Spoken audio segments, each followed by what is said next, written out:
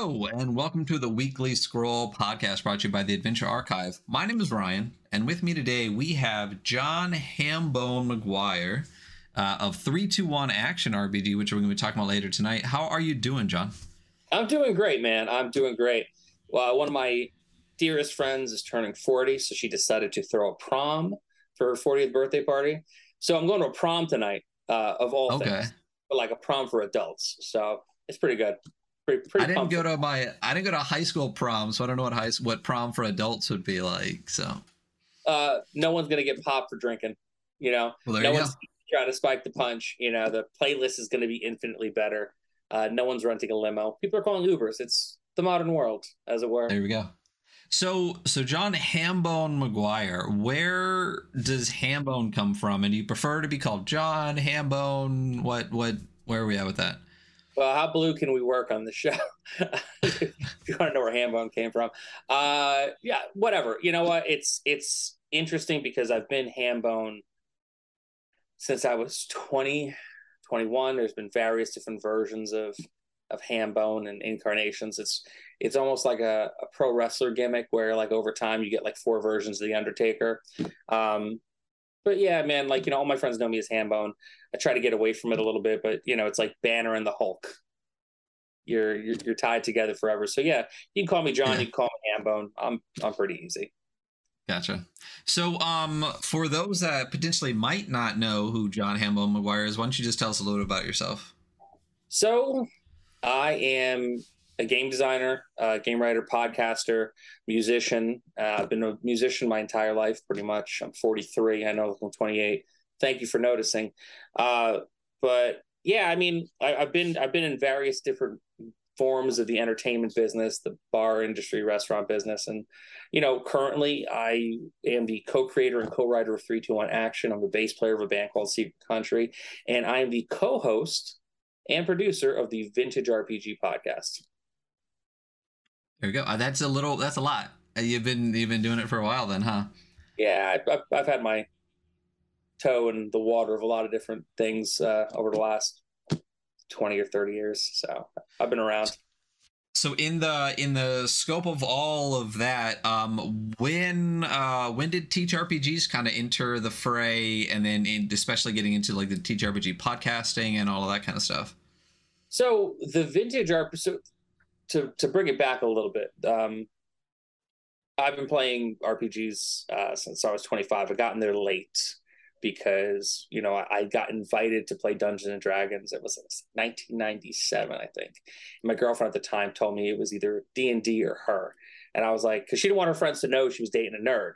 And at that point, I was like, "Oh, I love her," and so I didn't play. I didn't play for a good number of years afterwards, but then I started playing, and I completely fell in love with Dungeons and Dragons. I fell in love with RPGs. I fell in love with games, and it's something that I kind of felt was like the missing part of me for a good portion of my life. And the person who was my dungeon master was now I guess one of my oldest and dearest friends, Stu Horvath, who is Vintage RPG. And right. Stu and I mean, we knew each other because we had a lot of mutual friends in the music scene. And Stu and I actually used to work at a record store together around the block from where we both still live, called St. Mark's Records. And, that's just kind of how we knew each other, from just being around. And we been playing D&D together for years. He started up the Vintage RPG Instagram. And out of that, after he did that for about a year, I was producing a lot of different podcasts for several different people. I just wrapped up the Mai Tai Happy Hour podcast, which I did for 6 years with my best pal, GLK. And, I helped Seltzer Squad get off the ground. When they first started, I, was working with a bunch of different things and consulting on different podcasts. And I was like, Stu, you should turn this into a podcast. Just turn the Instagram feed into the podcast. People would really love that. And he's like, I don't know. But I made him do it. We recorded like 4 pilots till we figured out the formula. And even then the formula fully evolved over the course of a year. But, he's been doing the Vintage RPG Instagram for 5 years. We've been doing the podcast for 4. He just wrapped the production on his book that MIT Press is going to be releasing called Monsters, Aliens, and Holes in the Ground, which is just the history of RPGs. It's not just D&D. Like, he talks about, like every kind of RPG under the sun, he talks with the creators of these RPGs, does interviews, and just, it's a really great book, and it's coming out next October, I think, from MIT Press. So he literally wrote the book on RPGs, which is, it's kind of fun. So started doing that, having a blast doing that. We've got a killer community built around the podcast and around the Instagram. On our Discord, which is cool. So it's kind of like, when we jumped on the air before, we were talking about how, we just, social media is just a lot, but like having a Discord community, and I know, because you have a Discord community, right. It's kind of like the island, a safe island where you can go to and you can just talk about the things you want to talk about and not have to just go into all of that. Right. So, right. So then, and one of the things we're talking about is 3-2-1 Action, which is your game, and that came out it was 2021, right? Yeah, 2021. So what, in the course of like you said, with the podcast over the last 4 or 5 years, with all of that, and getting kind of deeper into the TTRPG scene, at what point where you're like, I'm gonna make a game, and this is going to be my inspiration for the game? So what was kind of the impetus for kind of getting 3-2-1 Action going and turning it into what it is now? The pandemic and a lot of therapy, actually. I've always wanted to write. I never had the focus. And there was times where I genuinely didn't have the focus. There was times when I got down on myself and made myself believe that I couldn't do it. Like, I have been, being a musician, being a performer, like, able to go out there and able to go put on a show, and I've been doing it for decades. But when it comes to sitting down and like having to write something, like I just couldn't bring myself to do it. I would go, George, the co-creator and the co-writer of 3-2-1 Action, my partner in the business, we would go to Gen Con, we would go to all these writer symposiums. I'm like, this is going to be the year. And it was never the year. And it was years before I actually did it. Like, I've told the story before, but like my grandmother passed a bunch of years back. My grandmother's my number one special lady. And on her deathbed, like, just try to wrap your head around this. This is your special. It's grandma. Grandmas are special people, right? You were there. You're having one last conversation before she goes. And she looks at you dead in the eye and she says, you need to write. And I was like, all right, no, Grandma, I'm going to write. But she said, no, your future is in writing. Promise me, you need to write. And I'm just like, well, no pressure, because right. Like, this is the last thing you're ever going to say to me. But you're telling me that I need to do the thing that I've been like kind of putting off and kind of like scared to do for so long, and just to finally own it and do it. So it still took years. It took a lot of years, but like, I worked through a lot of stuff in my life, and I got to a point where I was like, fuck it, it's now or never. The world has ended, as we knew it. The world as it was ceased to be for a while. So I was like, fuck it, I'm going to do this. And I can say the F word, right? I've been saying it. Oh, fuck yeah. Yeah, absolutely. Liberally. Okay. Yeah. I just realized I should have asked that before I came on, but I finally just did it, and I played so many RPGs, been doing the show for so long now. To be a little point of clarity here, I don't know much about the history of RPGs. I just play them. Like, Stu is the guy, he wrote the book, but I talk to him about the RPGs. I talk to different people. I try to play different types of games, and I wanted to create something that was kind of an even playing field for everybody, because I ran a lot of D&D and other games throughout the pandemic. Like, I ran like Chill, I ran Call of Cthulhu, I ran Monster of the Week, I ran I think I ran a Zweihander game one time, I ran Honey Heist and a bunch of other small little games like that, and I ran it for a lot of people who never played RPGs before.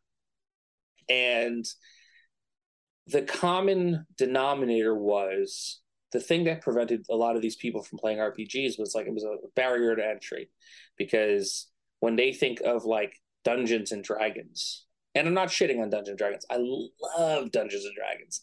We shit on them all the time. It's okay if you do. Yeah, but you know what? Like, I try to be mindful that like that's what someone loves, and whether you're a veteran player who's played it for so many years, and you see all the flaws.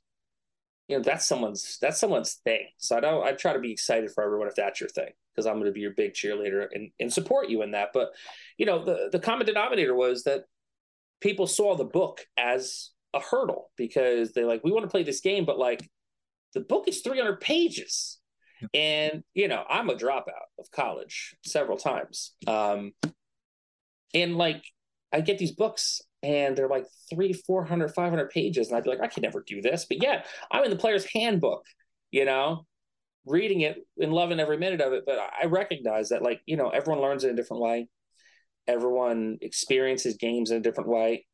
But the floor of it all is like, man, that's a thick book. Yep. And also, what I experienced, I'm a pretty loose dungeon master, but what I experienced with a lot of these players was like, they had the idea of what they wanted to do and found the rule sets to be kind of limiting. But not for me, because I'll let you do whatever the hell you want. As long as you hit a certain number, don't care, because I want you to have fun. To me, the most important thing is people having a good time. So, I was doing that. I was thinking, like, try this out. When I first started doing action, George wasn't a part of it. George is my best friend in the entire world. We played music together for years. Been my partner in a lot of weird, like, side businesses. Like, we were fixing Xboxes for a while. Like, he was doing the work, I was bringing the clients in, because I don't know if you're familiar with the old Xbox 360s. They would red ring. So, like, it was a constant problem for everyone we knew. So I'd find him, he'd fix him. It was a thing. There you go. But, I've also played D&D with him from the time I started playing D&D. So I started working on it by myself, and I didn't want to bring anyone into it or do anything, because I needed to prove that I could do it. So I came up with this rule set. I wrote what would become Escape from Point Nemo, right? And so I brought it to him, and it was going to be like a D100 style system where, like essentially like a generic role playing Call of Cthulhu style system. And he's like, well, you really want to make it easy for everyone? Yeah. Okay. He's like, well, why don't you drop the 0 instead of a D100, make it a D10? And I was like, yeah, it made the most sense in the world to me. I was like, but, because that's our dynamic. Like, I got to push back. And like, but it helped because, he comes back, we go back and forth, and we make magic. But I was like, but people like to roll different kinds of dice and this and that. He said, yeah, but like, think back to those tables where we played with this one guy. Great dude. However, he could never figure out which dice to roll. And like in D&D, what's the dice that you roll more than any dice? The D20, right? So it was his turn always. He's like, which one? I was like, it's the D20. Like, this is the one. You don't have to roll either weapon once. He kept like looking down and seeing 7 dice and being like, this wasn't for me. So we were like, well, what if everything ran off a D10? And George kind of came up with this concept of subtracting and adding, where everything was kind of based off of rolling the D10. And I love the idea because, everyone learns differently, and everyone has a different kind of experience with the things that they learn and encounter. However, it's a broad generalization, I know, but when you go to school, you learn how to do your ABCs, your 1, 2, 3s, right?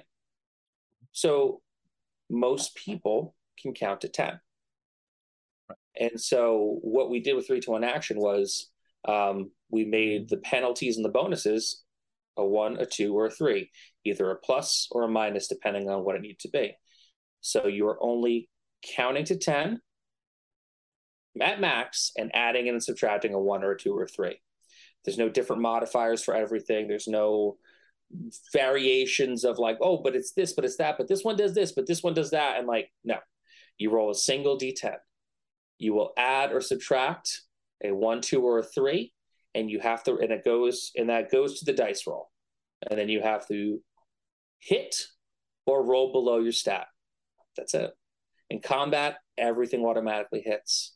You will roll to see what your damage is and subtract or add whatever the bonus or penalty is. And so the idea was you have 6 stats, like most role-playing games, but they're more or all-purpose stats. Yeah, they're a little. It is a little different. It's like more 4 and 2 than 6, kind of even. Yeah, because the idea here is like you would say like Cthulhu, and I love Cthulhu. Again, I'm not shitting on anyone's game. Fucking love Cthulhu. However, bringing someone new into it, they see this character sheet with like 40 different things you could do, but you only have a certain percentile to do the things that you want to do, right?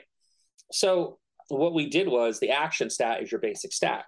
You would roll, for most things, you're going to roll action, and if there's something that is out of your purview that you think your character would normally do, and you don't like the penalty, I'll say, hey, fill the plot hole in 2 sentences. Tell me why you can do this, right?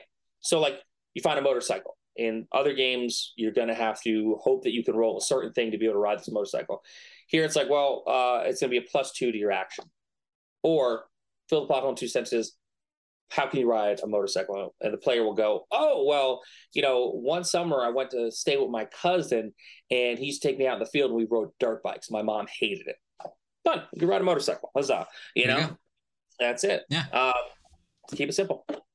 I mean, when I was first reading 3-2-1 action, like that, everything you're saying is exactly what it struck me as. Is like, this is a really, really great intro tabletop role-playing game. Like, it's so, like, it's simple, but in like a clever way, not like it's not enough. Like, it's everything you need, and everything you can do with it.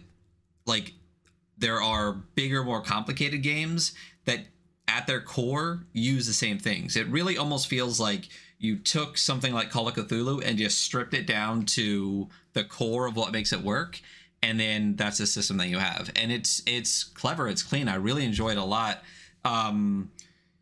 What was the impetus to give it this kind of like action movie kind of feel to it, other than like 3-2-1 and like obviously like bits and pieces of it kind of falls into the story a little bit to go 3-2-1 action? Was that it just kind of fell into it, or did you want to bring in this kind of this like movie cinema a bit to it? No, from the jump street, I wanted to bring in movie cinematics. I wanted to tell great stories. I had a lot of story ideas, and my little sidestep to actually having to write a book is that I could tell these stories and give you the framework for the stories, and then let you tell the stories. One of the things that I fell in love with with RPGs is that like the communal storytelling aspect of it, and trying to get people pumped that they leave the table feeling like they went to a movie or haven't had a good time. Like I grew up, I'm 43. I grew up in the golden age of cinema in the 80s and the early 90s. And I love action movies. I love horror movies. I love all types of movies. And, I just wanted to try to bring that feel and that excitement to the tabletop for people to play.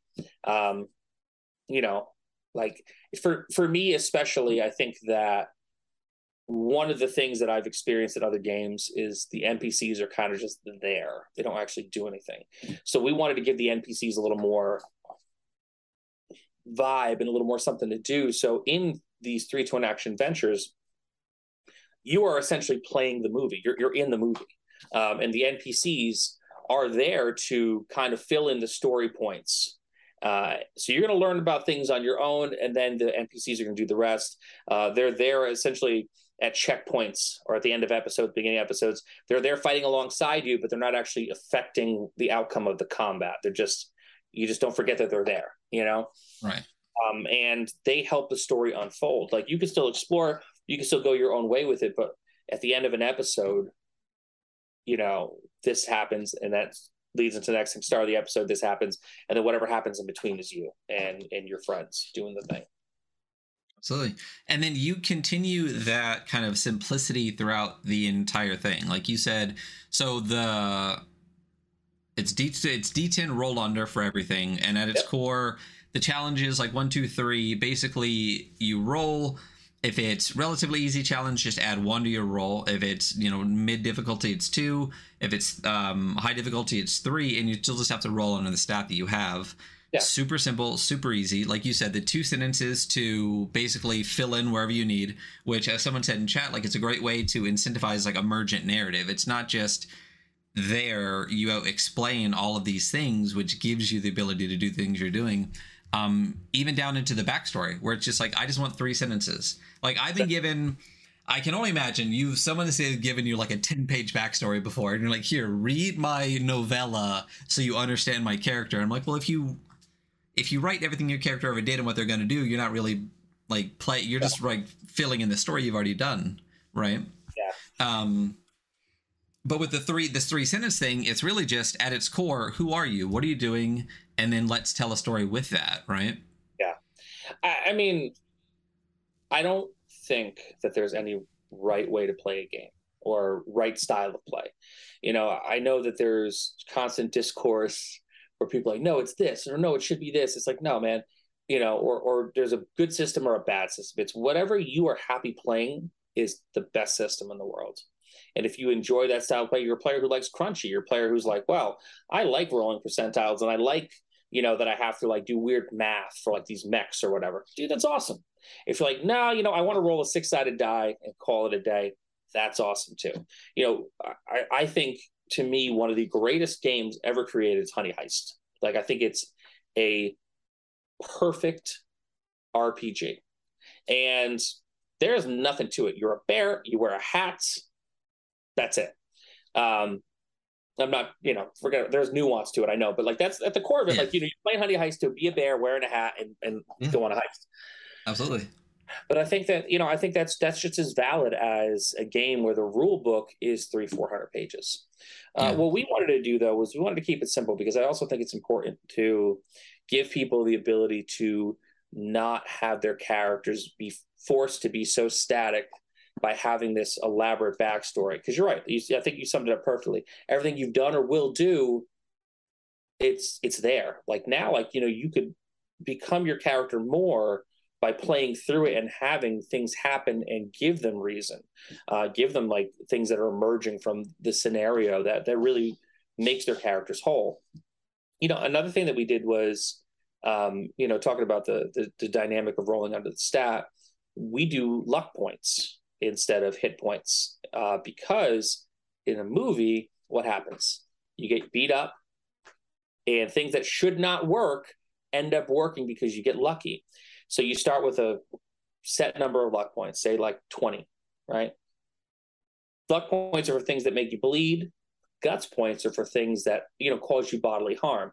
So if you run out of luck, you die. But if you make a roll where you're like, oh, I'm swinging from vine to vine, I slip, you look down, you're like, well, that's a lava pit.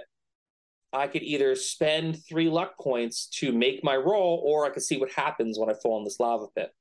So there are things that are going to fight you and attack you depending on the game, but also you are going to spend your own luck to be able to survive. It's, you know, so I've had people who come to the end of a combat with like 1 luck point left, but they didn't actually fight more than 2 things. It was just, they just rolled so poorly, but they knew the risk reward part of it. Also, at the end of every episode, which consists of 3 or 4 scenes, you get to roll a D10 to get that many luck points back, right? I've had players who rolled well, did good in combat, and by the end of the night, going into the boss fight, had 40 luck points, because at the end of the episode, they kept getting, because there's no max to luck points either. Because in a movie, you can keep getting lucky, right? So you want to push your luck, but not too far. Guts is for like twisting your ankle, falling down a flight of stairs, getting into a car accident, a really bad hangover, things that won't necessarily kill you per se, but you rack enough of them up, you're going to have a problem. So if your luck points run out, you die. If you get 3 ongoing guts penalties, all of your stats drop by 1, because it's going to be harder for you to do the things you want to do because you're beat up. 4 guts penalties, you die. So there's 2 great ways to die. 3, 2, 1 action. So like we were saying, the game is at its core, it's very, very simple, but the luck mechanic, I think, is the best thing in it. I love what you just said about the mix of, it's both your health and your ability to alter outcomes. because anytime that you can put in like choice design into it and really give people this like reward now for risk later thing, it's just such a clever way to make people think about what they're doing and keep them invested in the system. It's really enjoyable. I can't state it enough. It's a great way to do it, and the fact that your health is a resource you're using on top of the damage you take is great. Now, since everything always hits, was there an inspiration to that? Because I know Into the Odd does kind of like a everything always hits kind of thing, or is that just kind of what you wanted in the system to just be like, you're doing cool stuff, so we're just gonna let you do it, and just it's more about the outcomes? That's kind of what it was. It's like, well, if you're gonna do it, do it. You know, like there's no real reward, I think, to rolling to hit something, because ultimately, what you want to do is you want to do this cool thing, and maybe the cool thing that you're going to do doesn't necessarily involve like having to be in front of something hitting it. You know, the real thing is rolling damage, which is the more important aspect of it. And honestly, say if you have a handgun that has a -3, so the damage you could ultimately do with a handgun is 1 to 7 points of damage, right? But you roll a 2 on your D10, then you effectively do no damage, and that's a miss, right? And that gives it the more of a, you still can miss, but you essentially are missing because you're not rolling damage. Right. So, you know, George's brain is phenomenal. He is really paramount to the success of the rule set, because, you know, I came out with a bunch of ideas, and then going back and forth with him, he tweaked a lot of stuff. And so, you know, we initially had a thing you had to roll to hit, and then, you know, you rolled for damage. But he's like, you know, we're trying to make this really easy, right? We're trying to make this really cinematic. Why do you need to roll to hit? You know, Right. if you don't roll enough damage, you miss. So we try to make it as elegant and easy as possible. So that's why everything runs off a single D10. And also, you know, there's no initiative. You go as a group, you know, and yeah, you could totally fly solo. You could totally, you know, do your own thing. But if you want to do a cool thing with your buddy, like your buddy throws a propane tank in there and you shoot it, or like, you know, you want to do a doomsday device like the Legion of Doom, or like, you know, fastball special like Colossus and Wolverine, you can do that, you know. Certain stunts you know, you got to roll, but for the most part, like if there's damage to be done, you just roll the damage. But you tell the game runner, that's what we call the person who runs the game, is the game runner, what you want to do, and you make it so with one roll. And then, like you said, it's this great idea. If, like, I imagine everyone just kind of being like almost talking through the almost scene, where each round of combat can almost feel like a scene or a slice in it, and it's like, as a group we do all of this, so it's like, okay, you all want to do all this, these are the roles you have to do for all of those things, let's see how the scene plays out, and then bad guys go, and it just keeps furthering that kind of narrative with the cinema that you keep going. And like you said, it's an action movie. The good guys make their shots, good guys do the things that they're going to do, and it's and without it to hit roll with just the damage, like you just said, it just keeps it super, super elegant. You know, you just do the one, you get the things, you go for it, and it's great. I mean, if you try to think about a way to put it to hit roll in there, it all it feels is like clunky and complicated. You know what I mean? Versus how you have it, which again, clean, streamlined. Yeah, I mean, the idea. Oh, forgive me. You go first. No, I'm sorry. No. Go for it. The idea is what? Speed is king. Right? In any RPG, speed is king. Like, you only have so much time to play. And clunky trying to hit is just gonna gum up the works. There's no initiative in 3-2-1 action. It goes, good guys go first, bad guys go second. Unless it's a specified trap, we do turns. We call them turns instead of rounds, because, you know, when you think of most people's first gaming experience is a board game. So, you know, it's your turn. So good guys go first on their turn, bad guys go second on a specified trap. You don't have to roll to hit, but it does keep it moving. By taking out the roll to hit thing, everyone's turns go faster. And you're able to get through, like, you know, Rocket to Russia, you could probably get through in about 2.5 hours.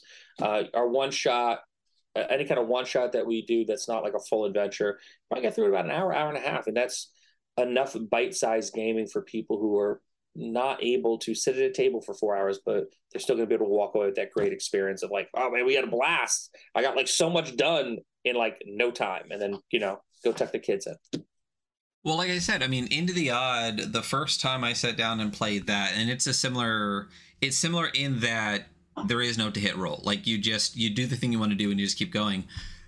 One of the things about that shocked me first was just how fast it is. Like you go through, and that's a little bit different because that game is to me, it's not a combat game. It's an exploration game that has a little bit of combat thrown in. So like the to hit roll not having it, this feels different in that it's less about get through the combat, get back to exploration, and more about do the fun things you want to do in combat, do the cinematic bits, do the cool action scenes, do the slow-mo, and then see the consequences and do the damage and stuff like that. I love when games mechanics continue this like almost like feedback loop into the vibe of what it's supposed to be like. And that's one thing that I felt reading through the entire thing is if you see 3, 2, 1 action, it's got some type of like movie thing involved with it, and then everything you go through from the scenes to the way it works to even luck and all those kind of things, it just continues to reinforce this vibe all the way through, which to me is what really makes a great game, is when you don't feel like this bit doesn't quite feel like it belongs. Like I get why you put it in, but it doesn't quite. It just doesn't feel like there's anything the whole way through this that doesn't, again, just kind of feed that loop back in. So yeah, it's great. Yeah. And you're much nicer than I am to some of the games. I'll shit on some games. I won't do it right now. But I think one of the issues I started with 5e. And now I hate it. But I used to run intro sessions. I started a meetup. I had like 300 members in the meetup. We would do like bi-weekly sessions where I would teach new players how to play D&D, right? Yeah. It's like a 2.5 hour process to teach 5 people how to play D&D and do 1 round of combat. It's a lot. And an hour and 15 minutes of that 2.5 hours is just teaching people how to fill out the character sheet. One of the things that it's a lot. I think one of the things that I think the discourse on it has kind of died down a little bit more is that D&D is a good intro game. It's really not. Like it's good from like a social perspective because people, especially now with media and Stranger Things and all that stuff, a lot more people know it. It's more in the social zeitgeist. But as actually playing a game, it's not a great intro game. It's really complicated. The style of it is more like, let me tell you all the things you're allowed to do, and if I don't say you can do it, then you can't kind of style. Whereas, as I said before, this kind of game is, in my opinion, even for all of those people that might eventually love the crunchy bits and might eventually love rolling 18 different dice and stuff like that. Yeah. I feel like this is a great intro game that gives you all of those things in a very small, bite-sized, simple way. And if you were like, well, I really love the math and I really like that, you can be like, okay, well, here's a little bit mathier game. But as an intro game, honestly, this goes right to the top, like, probably 2 or 3 games that I would use to introduce people that have never played before. Yeah. Wow. It's simple, it's clean, it's elegant, and it gives you everything you want. Like every bit of tabletop role-playing game you get from this in a simple way that just makes it easy to, like I said, start. And not even that, like, but it's not like this is just a gateway to like a bigger game or something like that. This is in and of itself a great game by itself, which is also fantastic. So I would honestly put this right up there with like one of my go-to like intro games, honestly, is Maze Rats from Ben Milton. And one of the reasons I really enjoy that is the dice roll, the same kind of vibe. When you roll your 2d6, your damage is just what's left over. You just roll the one time. You know what I mean? After you go over the armor.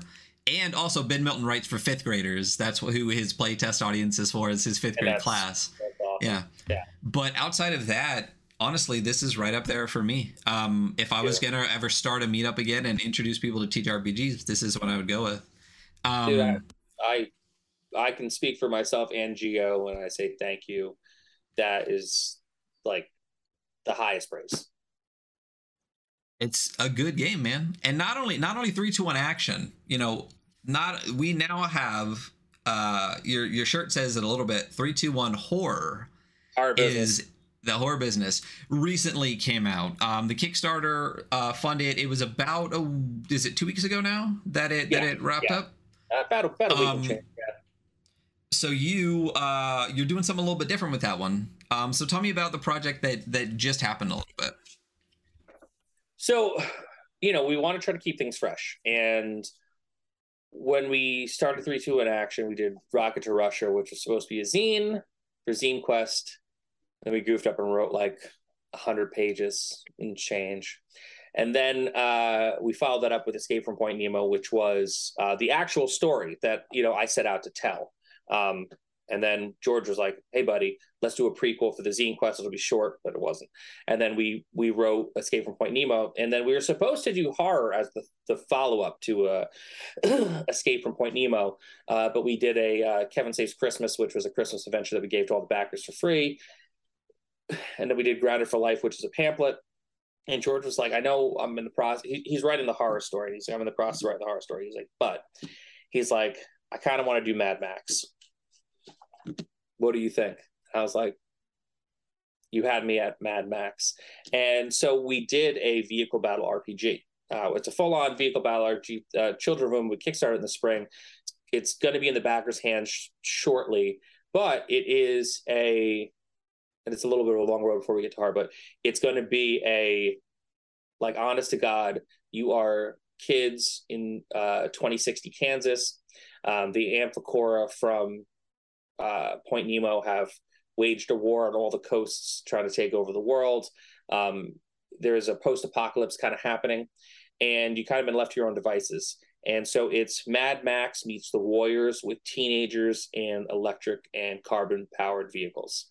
And you are literally you're fighting in cars, you're commandeering vehicles, all of that stuff. So it's an honest to goodness Mad Max experience. There's 32 playable vehicles in the game. There is 6 playable characters, 20 NPCs, all have their own stats, all have their own abilities. It's like a full-fledged vehicle battle RPG. However, the rules for it are 2 pages. They just stack on top of the 321 Action rules as they are, because we don't want to create a thing where you need to learn a laundry list of new rules to be able to play a 321 Action adventure. So every kind of new style of movie that we make, the rules will just nestle right on top of the rule set as they are. So there are vehicle battle rules for this. And also we were gonna, part of it we're giving people who backed 321 Actions Children of Uma was going to be a bonus little zine for Mini Sub Mania, which is now you fight in like these mini subs underwater. And that turned into a full book as well. So you're gonna get a bigger bonus book with this as well. But finally, we were going to do horror in the spring. George has got this crazy idea for a horror game. However, Zine Quest came back around, and I was like, this is a good opportunity for us to do an actual zine. So I had a story called The Devil in New Jersey, which is a found footage horror RPG, which is something, I mean, plenty of horror RPGs out there. I've never seen a found footage one before. And we have some horror rules, which I think is going to be like a page of horror rules, which is like a Final Girl rule, which is going to be a rule where this to determine how many minutes in real time a monster is going to take to show up, stuff like that. And it's going to be a lot smaller in scope, because like most horror is at its core smaller in scope. When you think about, you only have like 3 or 4 people involved and there's something chasing them, or like a house with an entity with the family. Like it's, that's why, like, when you look at the budget of a lot of movies, a lot of horror movies don't, they don't need that same budget, because there's no cars exploding. It's, it's you versus the elements, or you versus something elemental, or the house, or a singular creature. But that's what this is. I love horror movies. I didn't used to. When I was a little kid, I scared shitless. But I grew to love them, and I kind of find horror as like my comfortable space, especially with like, over the last decade where, the world's been going in the direction it's been going in, the pandemic, everything.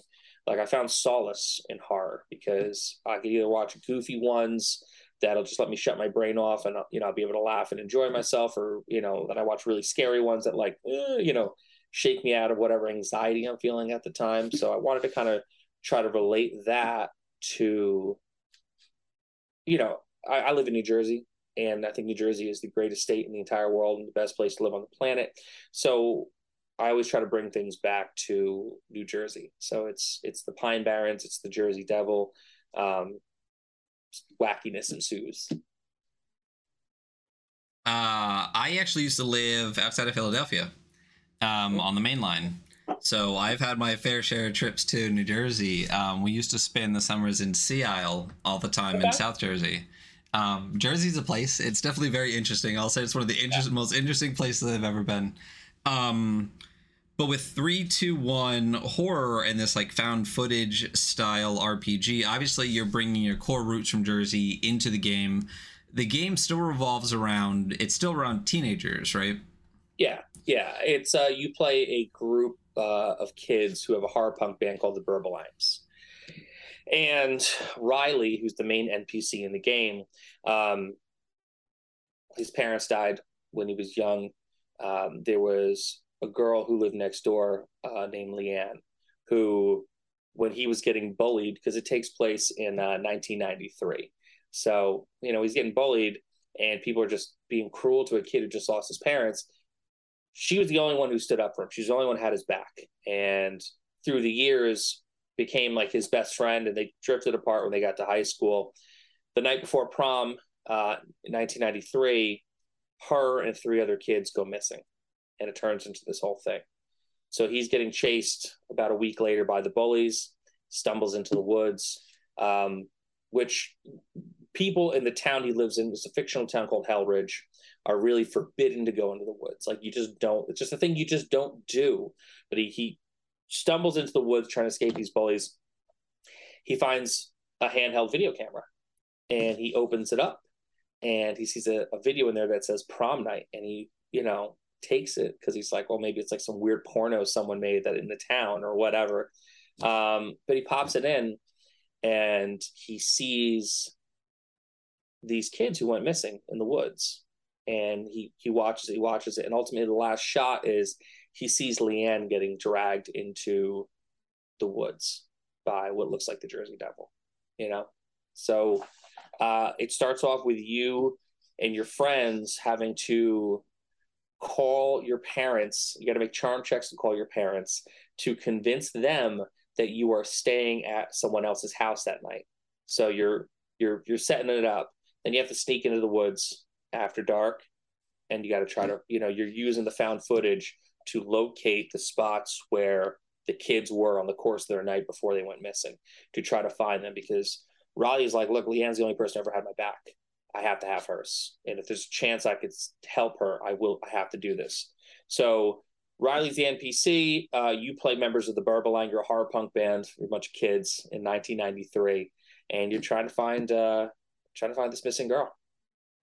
So it's different. It's different than the normal fare where you find like a bunch of automatic weapons around an island and have to fight fish people, Right. Yeah. A little bit different. And what's the, was there a reason between Children of Uma and Devil in New Jersey where the teenagers are the core, or is it just the story you wanted to tell felt best as those at that age where they're like, burgeoning human beings and stuff like that? Was there a specific like desire to tell a story from a teenage perspective, or did it just kind of happen between both that just felt like the right way? A little column A, a little column B. One of my favorite things in the world is kid adventure movies. You can't see it off screen, but there is like an autographed Monster Squad poster, like right off screen. I think that there is this thing that resonates with a lot of people, especially, people who are older in gaming, where like you had this moment where you remember being a kid where like the whole world was in front of you and you're willing to take risks. You're willing to do what you got to do to survive. and also like you have that spirit still in you. It's not, it's not been beaten out of you by life yet. So like, like the kid adventure thing is great because, there's no, I think it really plays well with the concept of action because there's no like, well, maybe I shouldn't do that. It's like, well, why the fuck wouldn't I do that? Like this is what we got to do. We're going to get the band together. We got a plan. Let's go. But that's, it's not always going to be kids, but it's kind of more fun to play as kids, to be honest with you. Rocket to Russia, you're a wet works team, essentially sent by the U.S. government to an island. Escape from Point Nemo, you play people in their mid-20s who are, and some people who are older. You have the captain of the ship is 52, if I remember correctly. And you're a documentary film crew going to film a documentary that runs afoul of this island. Grounded for Life, which is a solo play adventure. You play Captain Gale's grandkid and have to break her out of a nursing home for one last adventure. The Hotel Exorcist, which is a solo play pamphlet adventure. You're playing a dude in his mid-30s who is, his job is to go to hotels, motels, bed and breakfasts, and excise the unwanted guests. So, it's the big thing that we did was a kid adventure, but this one is also just, it kind of writes itself as a kid adventure.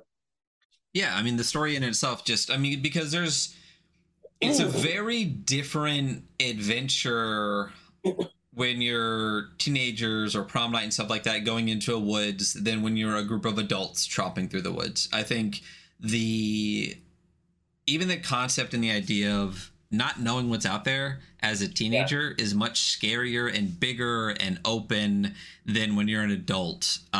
So yeah, I think it's a great idea to put it as kids, because imagine something like, it's horror, but there's still action and adventure kind of feel to it. Maybe I'm completely wrong, but that's how it feels a little bit. Yeah. But I feel like if it's all adults, the adventure almost kind of goes away, and it kind of lends a little bit itself towards more horror, because I feel like the wonder kind of disappears a little bit, because you can still have wonder in horror. I mean, the Goonies had some scary parts. So it's not, I mean, you know what I mean? So that campaign just recently ended. But you still have Children of Uma going. You now have this going. Do you have plans for something after this even? Or are you taking a break to get those two things out before? Or is it just going to be continuous? We're always working on something. But like, as things happen, the cool thing, a lot of people I think have this misconception of RPG companies. I live in a basement apartment. It's adorable. You can't see it all, but it's very well decorated. It feels loving and cozy. But like, I'm not, and George is not, like, we don't have staff. It's just me and George. It's just me and George, and the artists we hire, the editor we hire. Shout out to Megan, she's the best. Our layout friends, Cheese, and everybody. Like, most RPG companies are one or two dudes doing most of the things themselves. And there is the aspect of it that's a lot of work, but it also the grace of being able to pivot if you want to try something else or do something else. Or like, you may think you have something in the pipe, but you realize that you'd be better suited allocating your resources and time to something else. We can do that. That's why, like, at the end of last year, he's like, hey, buddy, I want to do something to give back to all the people who backed us the first year. Let's make a Christmas adventure. That we did. We just gave it to everybody for free. And now we're going to update it a little bit for the end of the year and put it up on Drive-Thru RPG for money. So we're going to do that. We were going to do another book with all the solo play adventures, because we had more solo play adventures in the pipe getting ready to go. But the scope of Children of Uma and the scope of Mini Submania became a lot bigger. So we kind of needed to focus on that. And then the Kickstarter popped up out of nowhere. Like Zine Quest, they're like, we're going to do it again in February, but we're going to do this now. And I was like, you can't pass something like that up, because especially when you're a small creator, like when an opportunity drops in your lap, you have to be able to take it. So we're on the fence whether we're going to kickstart his actual horror book in the end of October. We might push that back to next year. But even with that, we're still planning on just doing a quick little update of Kevin Saves Christmas and releasing that in like November. We have a couple other small ideas. We make the rule book free in PDF form forever because we want people to have access to it. We want people to play it. So now that we have some horror rules, now that we have some vehicle rules, now we have a couple other things, stealth rules. That's another thing that we introduced in Mini Submania. Actually, I'm going to come back to that in a minute, but we got stealth rules now. And so we're going to add to the rule book, which is going to continue to be free, but we have to get the layout adjusted. So there's still going to be kind of updated releases towards the end of the year, but we're on the fence of which the next Kickstarter is. So two things with that. One, how smart is it's from a business perspective, I think it's so clever to have the core rulebook just be free all the time. Yeah. I mean, on our show, one of the scores that people have questioned, I think more than anything, is we always do a value score. And my rationale for adding value is something that we score a book by is it's an accessibility thing. If your book is too expensive, I can't play it, Yeah. And if you leave the rule book free all the time, it's kind of like you can play Apex and Fortnite for free, but people are going to buy the DLCs and stuff like that because they want to add on to it, right? It's a good business model. But it's also great just to get it out there and get people excited about it before you do all these other releases. The other thing that I think was really interesting is we're only in like August of 2022, unless I'm completely crazy. This came out, the first original rulebook came out in 2021, if I'm not mistaken, right? So everything you just talked about, like Children of Uma, Devil in New Jersey, all of these solo pamphlet adventures, Point Nemo, all of those things have come out in less than about a year and a half. Yeah. I mean, you guys are like chugging along, which is crazy. Especially when you said it took years and years and years to even get to a point where you could sit down and write and put it out. And do you feel like there's just as years of backlog is just like dumping out now that you have this thing that you can bite into or Oh yeah. No, I have a vampire story that I've wanted to tell for years. And I want to say, I was on a trip. It was me. It was George's wife, and a few other friends. I mean, this is like a decade ago at this point. And I kind of came up with the story on the fly. And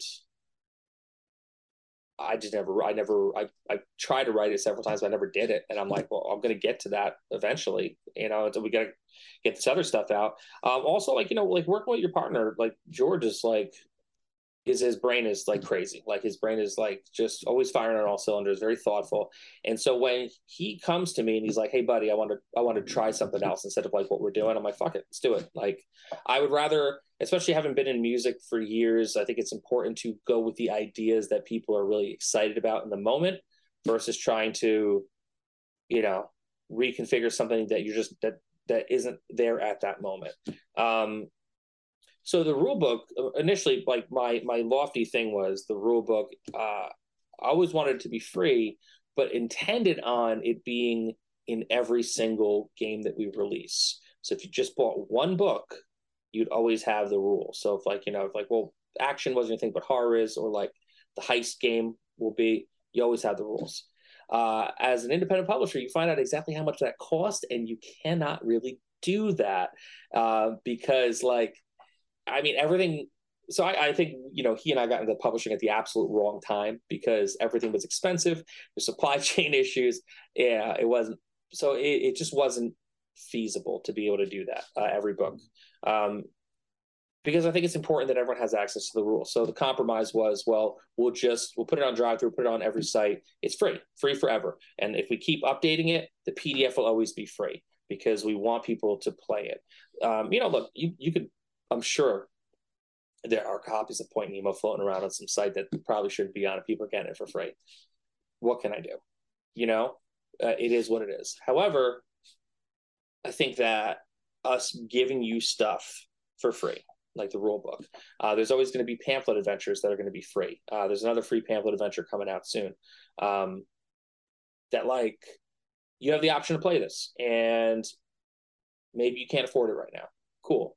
Play it, tell your own stories, have some fun with your friends, and become a fan. And then when you can, you will. I can't, I want people to buy this. I would love for this to get big enough that I can get off of social media and pay someone to do social media and, make enough money that I can keep making books. That's the goal.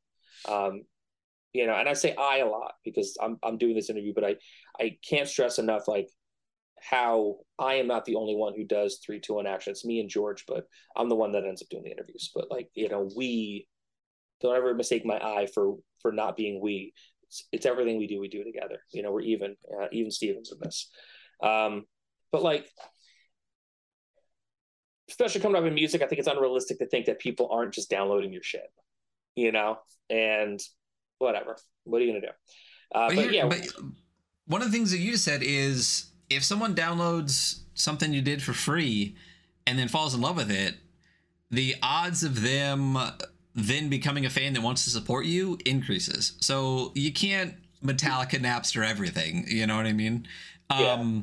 So having the rule book always accessible, always free, especially in the digital world, especially in 2022, especially like you just said, with I think anyone in this scene or anyone that has any hint of this scene understands, or back to Kickstarter the last like 2 years, understands that the publishing, printing, shipping, all that stuff is just fucked.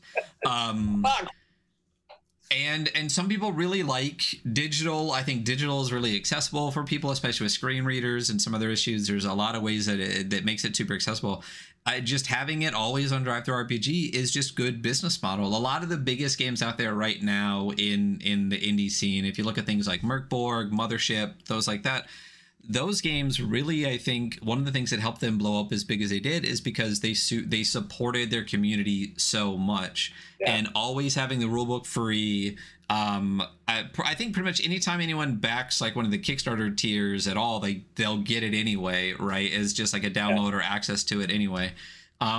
It's just a great way to support your community. It's always a great way to reward them and to create a fan out of it. So regardless, it's a great way to do it. It's a great business model, and I hope it blows up. And I hope that you never have to do Facebook ever again, because I hope we could all just never have to do Facebook again. But it's exhausting, because that's the other thing. When you're an independent creator, you're also solely responsible for the success of your thing by like constantly putting yourself out there. Like, I remember like being in a band, years ago, like pre-internet, and it was just like, well, you would have to do interviews, you'd have to get in scenes, you'd have to do like whatever, this and that. But like, there was a point where, all right, I gotta go to band practice, we're gonna go do this show, I'm gonna do this interview, and then I can just go back to band practice. But now it's like you have to constantly be engaged. It's like, hey guys, my band practice. It's like, it's this constant.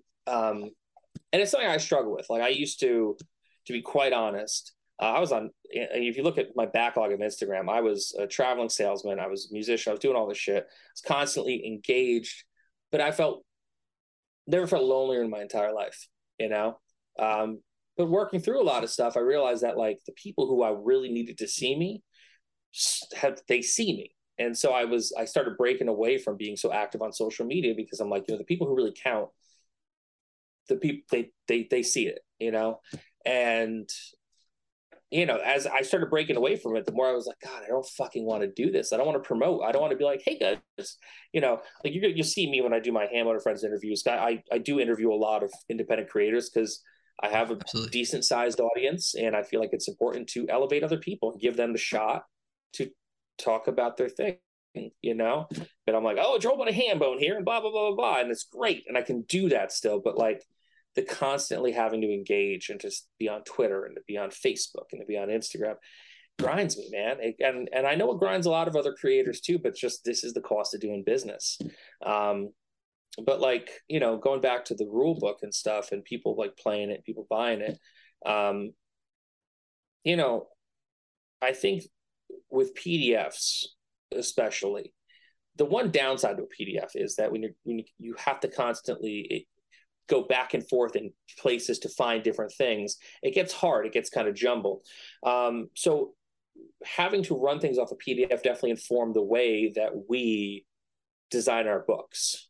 So now when you are in a section and you are like, a monster pops out, right?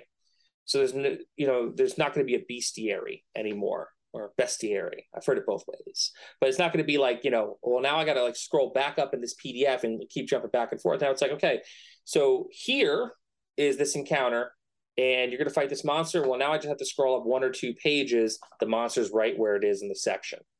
It's also a great way to spread your art out in the book, because art budgets are what they are. And like, this is a good way to spread out your art.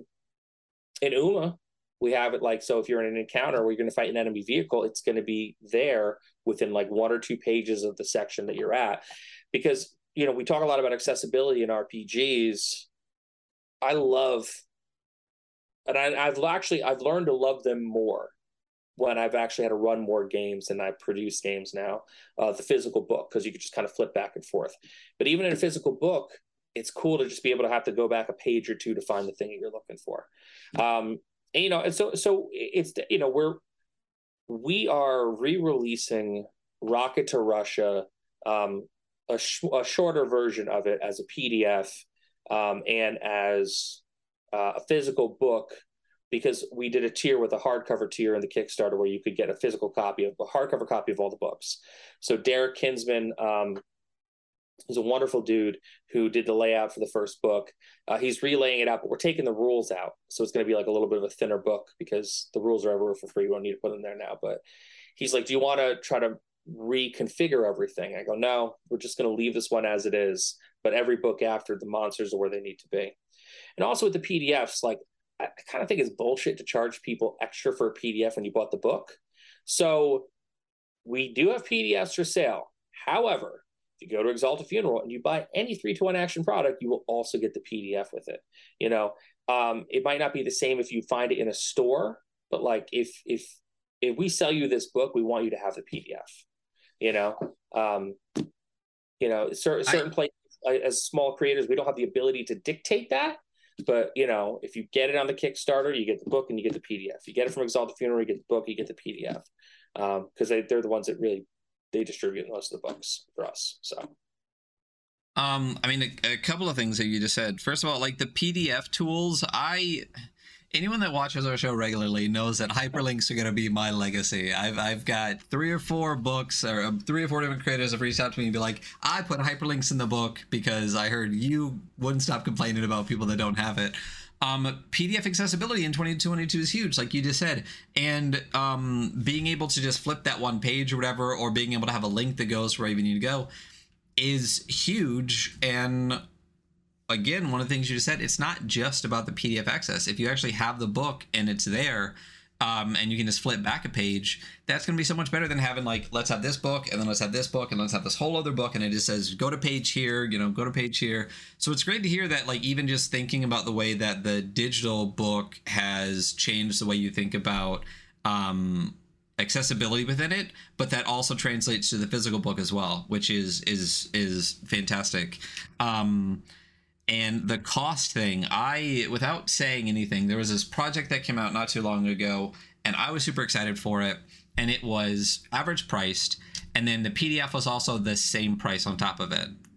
And I was like, I'm not backing this project. I think it looks great. It looks absolutely beautiful. And they're like, well, we want to make sure that people know that the PDF is its own thing. And it's like, it's not. It's the exact same book that you've already laid out that we're paying for. It doesn't make sense. And that's one thing I love about Exalted and a lot of the other small publishers that put things out, like Redding and Tatty and stuff like that. But Exalted especially has a policy that's pretty much just like, if there's a PDF that exists for the book, when you buy it, you get the PDF for it. It's huge. Again, it's 2022. Some people, I love sitting down, like if I'm on break at work, I love being able to just like pull up a book and just like read through it right on my phone if I need to. I love being able to like pull out my iPad or something like that. I got 3 screens in front of me right now and there's always at least one game up on it. So it's great to have the PDF accessibility. But also, holding a physical book is never going to get old, flipping the pages and feeling those kind of things. So it's, again, another kind of, I don't know, tip of the hat, I don't know how to say it, to the way that you guys are supporting your business and your community to continue to push these things out to people and to help support that. You're doing a great job. It's noticed, it's appreciated, and I hope that, and I think the indie RPG scene kind of has this kind of overall sense anyway that the more you can't fight Hasbro and WotC. Like it's this monolith, right? So the best thing you can do is support your community, and that's the best way it's going to grow. And I think you guys are doing a fantastic job with 321 Action and community that surrounds it. Yeah, I mean, it's, you know, we grew up playing punk rock, you know, and if you don't treat the community with respect, how could you get respect in return? How can you get that love back in return? And also, like, you know, we got in with DIY aesthetics and understanding like the importance of, like, you know, like I don't think that any independent publisher worth their salt can succeed without understanding the DIY ethos, right? Ethos. I've heard it both ways, but you know, it really is handy when it comes to like having to do everything, you know, yourself, and then hiring the people to do the things you can't. You know, we would be nothing without the artists that we work with. We'd be nothing without the people who do the layout. Like, we would just be two dudes like trying to tell these stories. The reason the books look so good is because we get great artists who we love working with, and we have great people doing the layouts. We have like people who like see what we're going for and they appreciate it, and we love working together. But no one succeeds on their own, and I think that's a big takeaway that I had from, like, you know, playing years in clubs and in bars. Like, yeah, you did this, but like it takes a lot of other people to get you to dance, as it were.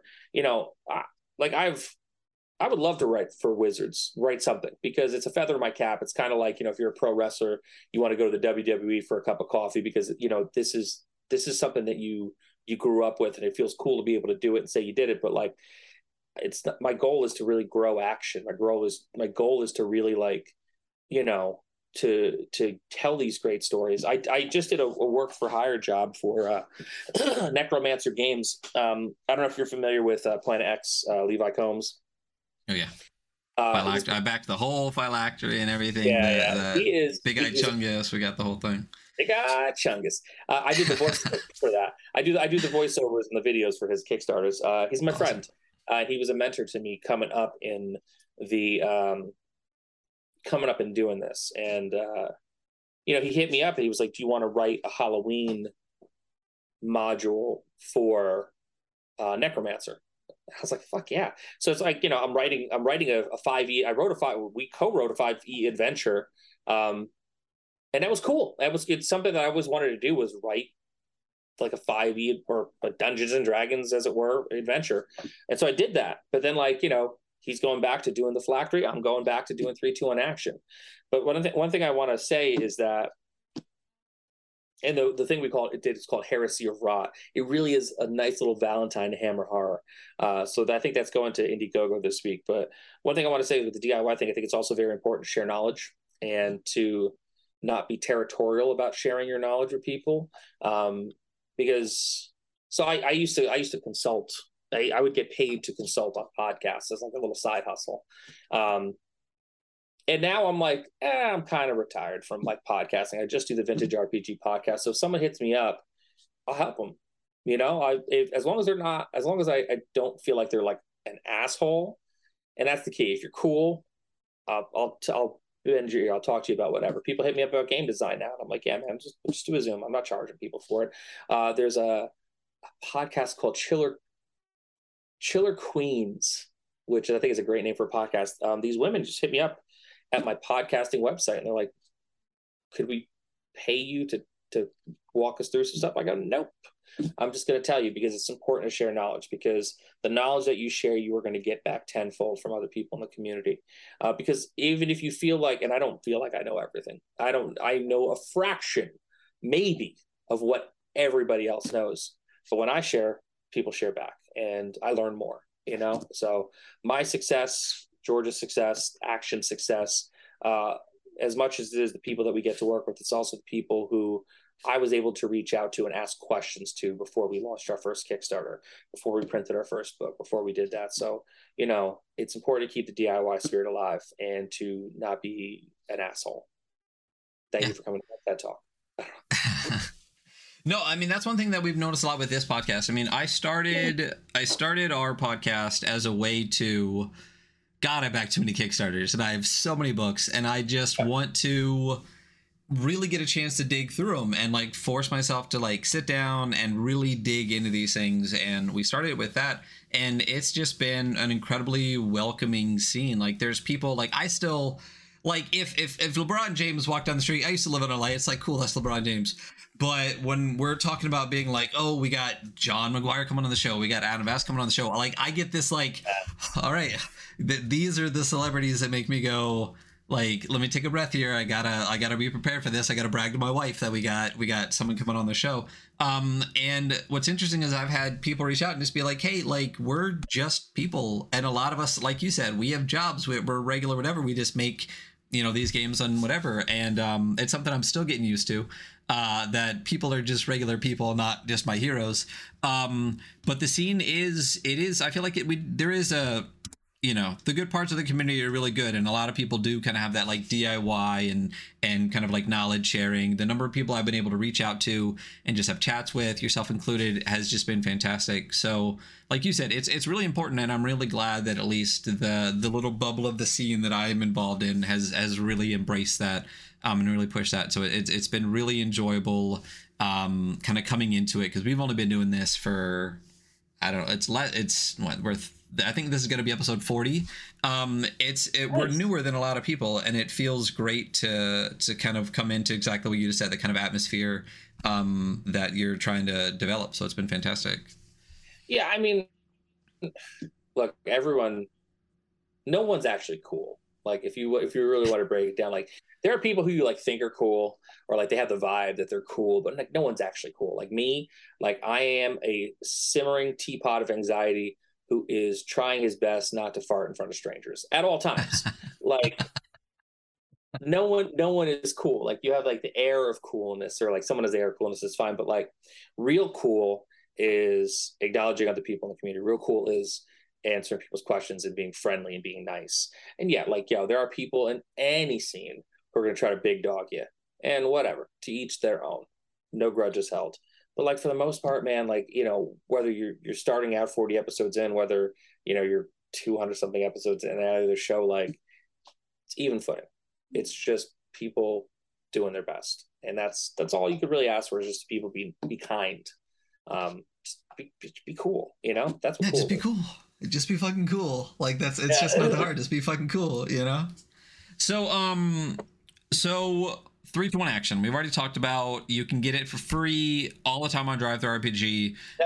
Where else, can you get all of the things that you've done in the past year and a half? I know we talked about Exalted a little bit, but would that be the primary place that people can find all of your stuff? Yeah, I mean, if you're in Wisconsin, or if you order from Noble Knight, Noble Knight has some copies of Rocket to Russia and Escape from Point Nemo.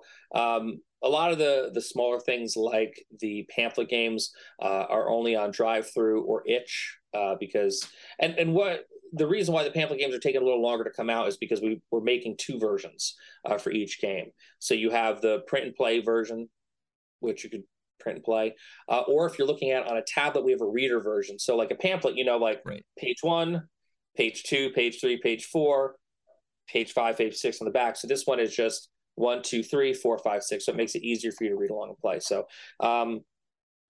digital stuff, go to DriveThruRPG or Itch. If you're an Itch shopper.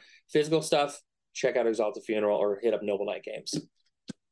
So people are going to Itch. What is your handle? I guess we call it on Itch. Is it 3-2-1 Action? Is it John McGuire? 3-2-1 Action Games.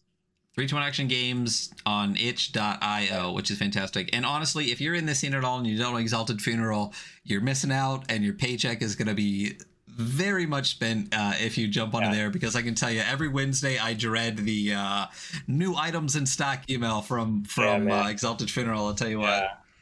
Yeah, it's tough, and that's cool, man. I'm a firm believer in all boats rise, and mm-hmm.